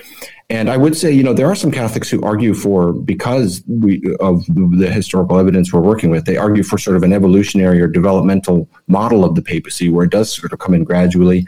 I do think Vatican I rules that out. I think Vatican I requires you to believe that it starts with Peter and that that's where it all begins. So I don't think there's any sort of back hatch there that we could go through. We probably all agree on that. But I see different kinds of doctrinal development. For development out of the gospel, development external to the gospel.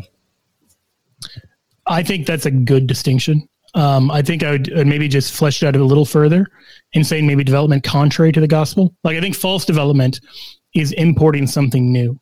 The problem with like arguments from silence where you say, well, the first time after the New Testament, we see a church father talk about X, Y, or Z doctrine is always going to be some date later than 90. You know what I mean? Like, so whoever, like the first church father that explicitly addresses a Trinity or whatever issue, you can say, well, we don't see it until, like, we don't see the word Trinity until 181, for instance. Like, if we're going to think Irenaeus isn't reliable in 180, that kind of throws into question Trinitarianism in 181. If, like, by that point we've already lost the apostolic thread. Well, the word isn't until 180, but you've got. Sure. The Son called God in the New Testament, the Father, Son, and Spirit, the triadic formula in which we're baptized is in the New Testament. Monotheism is explicit in the New Testament. So the word is later, but the idea starts immediately. Right. Like, I agree with all that. And obviously, like, we're in agreement on Trinitarian Christianity and it being, authentically what the Gospels are preaching. I would just say, like, something similar is going to be true of the papacy. Like as you said, there's a lot of biblical evidence for Peter having some kind of headship role. And so someone who believes in the papacy is going to say, well, look, all of that is right there in Scripture. And our argument is, like, the triangular shaped structure that God's always used for his people, he continues to use. Like, that's just a continuation on, just like the Trinity is, the triangle shaped structure that continues on. That makes sense. So I think, like, it's hard sometimes to know if a doctrine you're disagreeing with is found in Scripture, because that's often the root of the disagreement, is how you're reading Scripture versus how other people are reading it. And I'd agree that the word papacy isn't found early on, but I would go further and say that neither is the idea. So that's, again, the one wheel on the car kind of idea. But I've already explained why that, so I don't want to rehash on that. Okay. Guys, this is fantastic. And I have been enjoying this so much. It's because you're not in the hot seat. We have questions for you next, Austin. Speaking of hot seats, isn't it like 63 right now in Ojai? Like, I know this is neither here nor there, but, like, if I have a bug to pick with you, it's like, we are freezing here in Kansas City and you're, like, comfortably in, like, a light shirt. I've learned not to bring up the weather this time of year, because as much as I joke around about it, it is hard for people who have seasonal affective disorder. So I won't tell you what it's like here, but yeah, we're very blessed. I'd complain about the weather in Chicago, but then there's Keith over there in Canada, and I'm sure he'd have things to say. No comment. Oh, guys, this has been so much fun.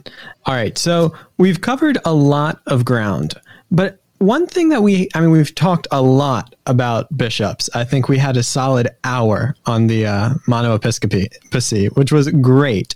And we've started getting into the scriptural foundations and the historical foundations. We've talked a little bit about this idea of infallibility, but I want to press in here a bit, because I think it's one thing for a Catholic to say Peter was the head of the apostles. We've seen that there might be some agreement there. It's another thing to say that his authority was passed down to his successors, which we've hashed out a bit. But it's yet another, though, to claim that this authority that Peter and his successors had includes infallibility. And I imagine for many evangelicals watching this, they might be able to grant some of the earlier ones, but this is where they just kind of have to jump off the train.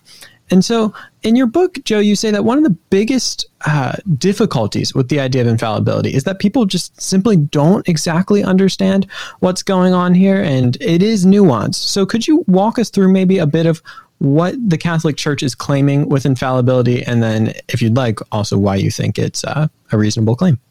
Sure. So I think the easiest, clearest way to start is to say infallibility is not a gift to the Pope, it's a gift to the Church. It's a protection from the Pope. Putting it that way hopefully clarifies a lot of what we're going to say. It's possible for the Pope not to be in heaven. Only about a third of the popes are canonized. Like, we hold out hope for the other 2/3. It's not like the ones who aren't canonized are definitely not there. But I just mean, like, it's not a foregone conclusion that every pope is holy. It's not a foregone conclusion that every pope is a great theologian. It's not a foregone conclusion that every pope has every kind of duck in a row. But papal infallibility is kind of a baseline protection of the individual believer and of the Church. And to kind of flesh that out, Philippians 1, which we mentioned before, includes in verse 27 the call to stand firm in one spirit with one mind, striving side by side for the faith of the gospel. And then he goes on in chapter 2, calling them to have the same love, being in full accord and of one mind. So we can describe it as just kind of like a one heart and one mind unity. Like, there's certainly the unity of charity, but there's also a doctrinal unity that is at least included within this idea of one mind. Like, one mind unity might be more than doctrinal unity, but it's definitely not less. And so you have things like the Council of Jerusalem. Like, you have a way where the visible church can help enforce doctrinal unity because it's part of the call, not just of St. Paul to the Philippians, but of Jesus to both current and future generations, right? Like John 17, verse 20 to 23, he says, I pray not for these only, but also for those who believe in me through their word. So when we're talking about, like, does this stuff continue after the apostolic age? This part definitely does. that they may all be one, even as you, Father, are in me and I in thee, that they also may be in us, so the world may believe that you've sent me. So if the church is to be credible in the proclamation of the gospel, the church is supposed to be one. Like, otherwise, you get people like Bart Ehrman saying, hey, this stuff I was taught as a fundamentalist turned out not to be true, and I'm seeing different denominations preaching different things, and I'm seeing these apparent discrepancies, and chucking the whole gospel. Like, that's kind of the danger Jesus warns about. Like, the scandal of denominationalism is not, we can't just sing Kumbaya around the fire. The scandal of denominationalism is like, people won't be saved through the blood of Jesus because they'll reject the whole thing as a joke because they see us fighting. That's John 17. Like, that's the Last Supper. That's what Jesus warned. So we have to be one. We have to be of one mind. But that can't, obviously, the second point here, be at the expense of the truth. Like, we can't sacrifice truth for the sake of unity. Now, Ben Witherington III has a good thing where he describes it from a Protestant perspective. He says there's always this tension in the church between unity among believers and truth as is understood and held by believers. So he says Protestantism is tended to uphold truth with a capital T while intoning unity with a lowercase u, while from his perspective, Catholicism takes unity with a capital U at the expense of truth. Now, the important thing to note there is that Witherington's solution just doesn't work because he's saying choose unity or truth. And he's basically saying it's a catch-22. There's no way out of it. But that can't be true if we have a loving God. Like, you're not going to be commanded to do two impossible, incompatible things. Like, that's just contrary to the nature of who God is. So he can't be calling us to be united and be in the truth and then making it where we have to actually choose one or the other and can't obey him. Like, he doesn't force us to disobey him, is the idea. The only way out of that is if we can be assured that the visible church never teaches heresy. Like, at a bare minimum, when Jesus says, upon this rock, I will build my church and the gates of hell will not prevail against it, at a bare minimum, that precludes the visible church falling into a total apostasy. At the very minimum, it precludes the idea that to be a part of the visible church in the structured full sense that the early Christians understood the visible church requires you to give up orthodoxy. It's never going to require that because that would make this catch-22. You see what I mean? So the whole idea of papal infallibility is that God prevents the Pope from ever forcing us to choose unity or orthodoxy. Put more positively, this is when Christ talks about the Spirit of truth in John 14 to John 16, coming to lead us into all truth. It is this promise not to the individual believer, but to the body corporate. It's to the visible church to be led into all truth. And that one of the ways this happens is that sometimes the church says something dogmatically. Gavin gave the example before that when the Marian dogmas were proclaimed, it was take it or leave it. If you reject this, you're rejecting full unity. That is a great way of seeing that they're protected because they're basically calling all of us to say, okay, do you believe that you can believe these things and be in full unity with the church, or does believing these things come at the cost of heresy? You see what I mean? So, like, if we can trust that we can have full unity and that won't come at the expense of heresy, then infallibility has to be true. There's no logical way around that. I think I sort of talked backwards into that 7 different ways, but hopefully it's clear what I'm trying to say. You don't have a way of having both of those things unless God prevents the church from falling into heresy. And then the obvious example here would be the scandal of denominationalism, not between Protestants and Catholics, but between Protestants and Protestants, right? Like, when you don't have anyone even pretending to be infallible, everyone can say united until a doctrinal dispute rises, and then you get more and more churches. Could I just interact with that briefly before we go on to the next question? I don't want to elongate discussion too much here, so if I could just unpack a few thoughts, and then I'll kick it back to Austin or Keith. But I would just, one way to respond to this whole truth versus unity catch-22 kind of argument, basically I just make the appeal. I don't think that the Roman Catholic Church does have unity. And I'm not talking about internal divisions within the church. So I'm not, you can find extreme liberal, extreme conservative within the Catholic Church, just like you can find it without Protestant churches. I'm not talking about that. But here's a metaphor to catch the meaning. Suppose there's 20 kids playing kickball at recess, and they have a vicious disagreement about how to play kickball. So they split up into 2 different separate kickball games, and there's 12 playing in one and 8 playing in the other. Now, if the 12 say we have unity, what they're really saying is we have unity with ourselves. But the question is, do you need unity with those 8 people over there? When the Roman Catholic Church dogmatized papal infallibility, lots of Catholics did not agree. They split off. And then we call them the Old Catholic Church. Every major juncture in the Catholic Church loses people. There's people who think the Church went off the rails with Vatican II, and we call them the Sedevacantists. Who was Jesus praying for in John 17? Was he praying for the Old Catholic Church? Was he praying for the Sedevacantists? Was he praying for the Orthodox? Was he praying for Methodists? Was he praying for Lutherans in John 17? Unless you say Jesus was only praying for Catholic Christians in John 17, then no church realizes his prayer. No church has unity with the people we need to have unity with. And it's a little unfair when we compare Catholicism and Protestantism. Joe has not done this. This is not a response to Joe, just a general, actually most of this is just general comments right now. But, you can tell I get a lot of YouTube comments from Catholic and Orthodox Christians because sometimes I feel like I need to, come on, guy, I want to, speak to these things. But I can only imagine what it's like if you're a Catholic and you're getting lots of Protestant comments. So I understand that goes both ways. But anyway, I think people need to understand that Protestantism is not a church. So you can't expect it to act. It's not like it's the Catholic Church and the Protestant Church. Wow, look, the Protestant Church is 40 billion denominations or whatever the latest figure is that will come out, because the figures seem to grow and grow and grow. But you should compare the Catholic Church to a particular church, like the Lutheran Church or the Anglican Church or something like that. And then you see the Catholic Church is bigger, but infallibility is no guarantee of unity. It's only the papacy only guarantee is the guarantor of unity for people who agree with it. Anyone who doesn't agree leaves, like the Old Catholic Church did. So it's not a guarantor of unity. And I think basically the sooner we can recognize that every branch of Christendom has work to do with respect to unity, the sooner we can start to make progress on that. As long as we think it's the people over there who need to work on the unity problem, I don't think yet at a point where we can even start to make things better.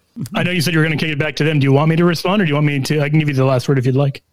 No, it's fine. If you have something productive, go for it. Well, yeah, I guess I'd just say that's a little bit like saying, well, the Union in the Civil War wasn't united. Keith, I hadn't used an American example yet, so this is for you.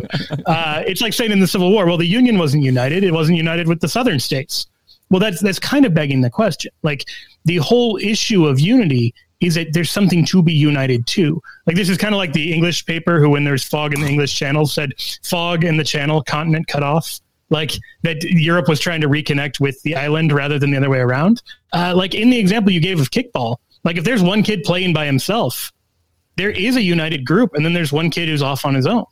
I think I would agree with that analogy and say, yeah, they have unity. Like the other 19 kids or 12 kids or whatever who are playing together and working as one have unity. And that if they're going to be one, the outliers need to rejoin that, because to use your like the rest of what you said, it isn't like the other 8 in the kickball game are one united Protestant kickball group. It's like they've each gone their own way. And so you have 8 that aren't in unity and 12 that are united with each other. I guess I'd say it this way, like almost every Christian I know would at least agree that if Catholics and Protestants were going to be reunited, it wouldn't be like in the Methodist Church or the Lutheran Church. It seemingly the only place they could be reunited would be the Roman Catholic Church. You lost me when it went from 8 and 12 kickball players to 19 and 1. That's probably because I took it back when I realized I was changing the numbers. We'll use 12 and 8, but I would just say the 8 aren't playing together. Like if the 8 are the different denominations or churches of Protestantism. But again, to compare apples to apples rather than apples to oranges, to compare the Catholic Church to the Anglican Church rather than to compare the Catholic Church to Protestantism. The Anglicans are playing kickball. They got their own kickball game. Okay. The 12 are bigger than the 8, but neither can claim to be a realization of the unity Jesus prayed for in John 17. I mean, was Jesus praying for Anglicans or Orthodox Christians in John 17? Oh, I think he's praying for all of us to be one. The question isn't who so much as where, in my view. Like when he's praying for all Christians, all who believe in the gospel to be one, is what does that look like lived out? What does it look like localized? And I would say go back to like the Council of Florence in the 15th century, when the Coptic Church and the Eastern Orthodox and the Catholic Church all agreed that the Pope is the head of the visible church. And they agreed on the 7 sacraments. They agreed on the filioque. They agreed on like all of those things. There was very briefly what appeared like there was going to be total unity again among Christendom, even resolve in a lot of the older schisms, right? All of that, if there is to be unity, I'm just saying it's going to be with the big league. Like, I totally agree with you. Like, the scandal of denominationalism doesn't just hurt Protestants. Like, the scandal of denominationalism hurts Catholics too. And we are better off when we are one in heart and one in mind. Like, the Catholic Church, I think any Catholic will tell you, has been greatly enriched by biblically knowledgeable Protestants converting and becoming Catholic. Like, I think that's a good example of part of the realization of this vision of taking kind of these best elements of kind of Protestant biblical formation, bringing it into the oneness, into the union in a way that is really mutually enriching. I'm trying not to cut you off, but since this question came up, let me just reiterate the point that I'm trying to make, which is, if Jesus was praying for all of us in John 17, then the Catholic Church does not have unity. No church has unity. We are a fractured church. We are broken into pieces. We're all trying to figure out how to put the pieces back together again. So long as the unity problem is pushed off and seen as the fault of the other churches over there, I would say that that's a hindrance, not a help in the resolution of it. To answer from a Protestant standpoint of where I would see the locus, you've mentioned where is unity. I would say it is in the Lord Jesus Christ and in his gospel. So I'd say in Ephesians 4:4-6, for example, we see that the unity of the church is bound up with the unity of God himself. And that we actually see that in John 17 as well. And I would say that every effort at unity must pass through that and terminate in that. And so what really is the issue here is we have different views of how to play kickball, to use the metaphor. You think the unity in Christ is in the Roman Catholic Church. I've laid out some of the reasons even tonight where I differ on that. But my basic point is the Catholic Church does not have unity. It doesn't have unity because what Jesus prayed for is not realized. And it is Catholic, denominationalism is a term that has reference to Protestant churches. But as I say, whenever there's important junctures or terms in the Catholic tradition, people break off. And that didn't start with Protestantism. There's all kinds of divisions and splits that precede us. So I'll leave that there, though, on the unity question. And this is a great trailer, I think, for our next discussion, which might be on the Visible Church. I think it'd be a fantastic tie-in here because it's very good, very well. Yeah, this has been so great. You guys are, once again, such a great pairing. It is so much fun just getting to sit here and watch the back and forth. And it is such a pleasure to get to do this. Keith, thank you for setting this up. It is such a privilege to get to be a part of it and to just have a front row seat to a conversation that I enjoy listening into, and getting to host it is a real joy. So thank you both. I want to give both of you an opportunity real quick to let people know where they can find you. I think it's been mentioned at different times, but always want to make sure that people can find what you guys are up to. And as always, I'll be putting those links in the description. Gavin, you want to go first?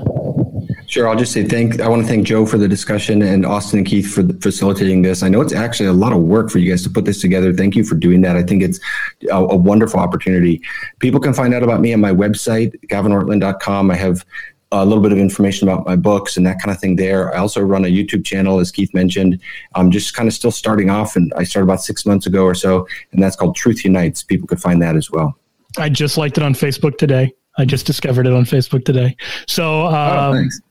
Yeah, absolutely. And, also, I just want to say something real quick. Catholics you don't know, like, Gavin is kind of like famous for being kind of a rock star. His whole family is kind of famous for being rock stars in the world of Protestantism. So that cred may be lost on some, but I want to make sure. I think by this point, I've got enough. But when I take over Ojai with the monoepiscopacy in Ojai, then I will have arrived.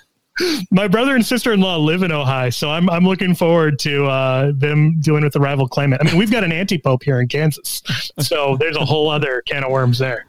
Anyway, so my stuff, I blog at shamelesspopery.com. I have a podcast at the Catholic Podcast. You can get it at cathpod, cathpod.com. And I work at School of Faith. We have a daily rosary. You can get it at dailyrosary.net. You can find out more about us at schooloffaith.com. And there's a lot of cool stuff we do live and digitally and you name it. So thanks a lot. This was so much fun. I've enjoyed all three of you guys. Gavin, I know we had a lot of back and forth. It's so good to be able to do that with a brother of Christ and in a spirit of hopefully just this mutual striving for truth. And I'm humbled and enriched by the contributions all three of you have made, really. Amen. Well said. Guys, thanks so much for being here. And God bless everyone who's watching, everybody who's been part of this. Thank you so much to both of you. And Austin, you as well for hosting. Thanks, guys.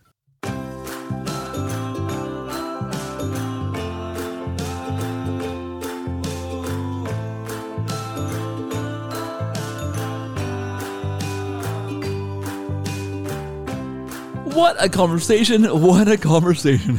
What a wild ride. I hope you loved that, guys. I really do. So much fun producing these conversations, putting them all together, making them happen.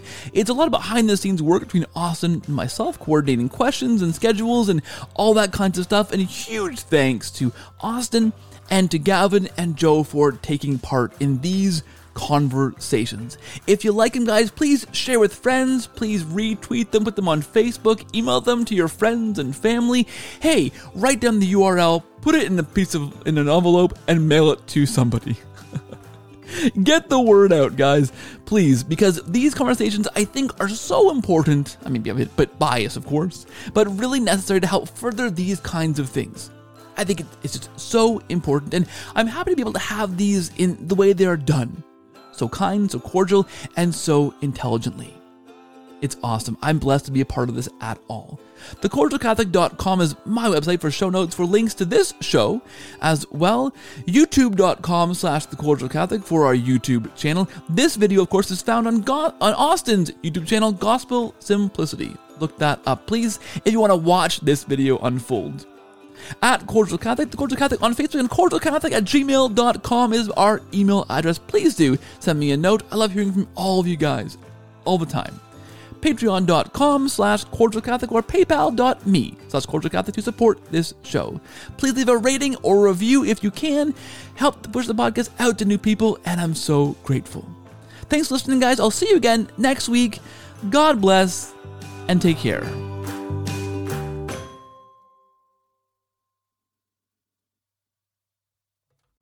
This show is brought to you in a special way by our co-producer patrons over at patreon.com/Cordial Catholic. A special thanks to Ellie and Tom, Kelvin and Susan, Stephen, Suzanne and Victor, Phil, Noah, Nicole, Michelle, Jordan, John, James, Gina, and Aram for your special support at the co-producer tier and making this thing possible. You guys are fantastic. God bless and thanks for your support.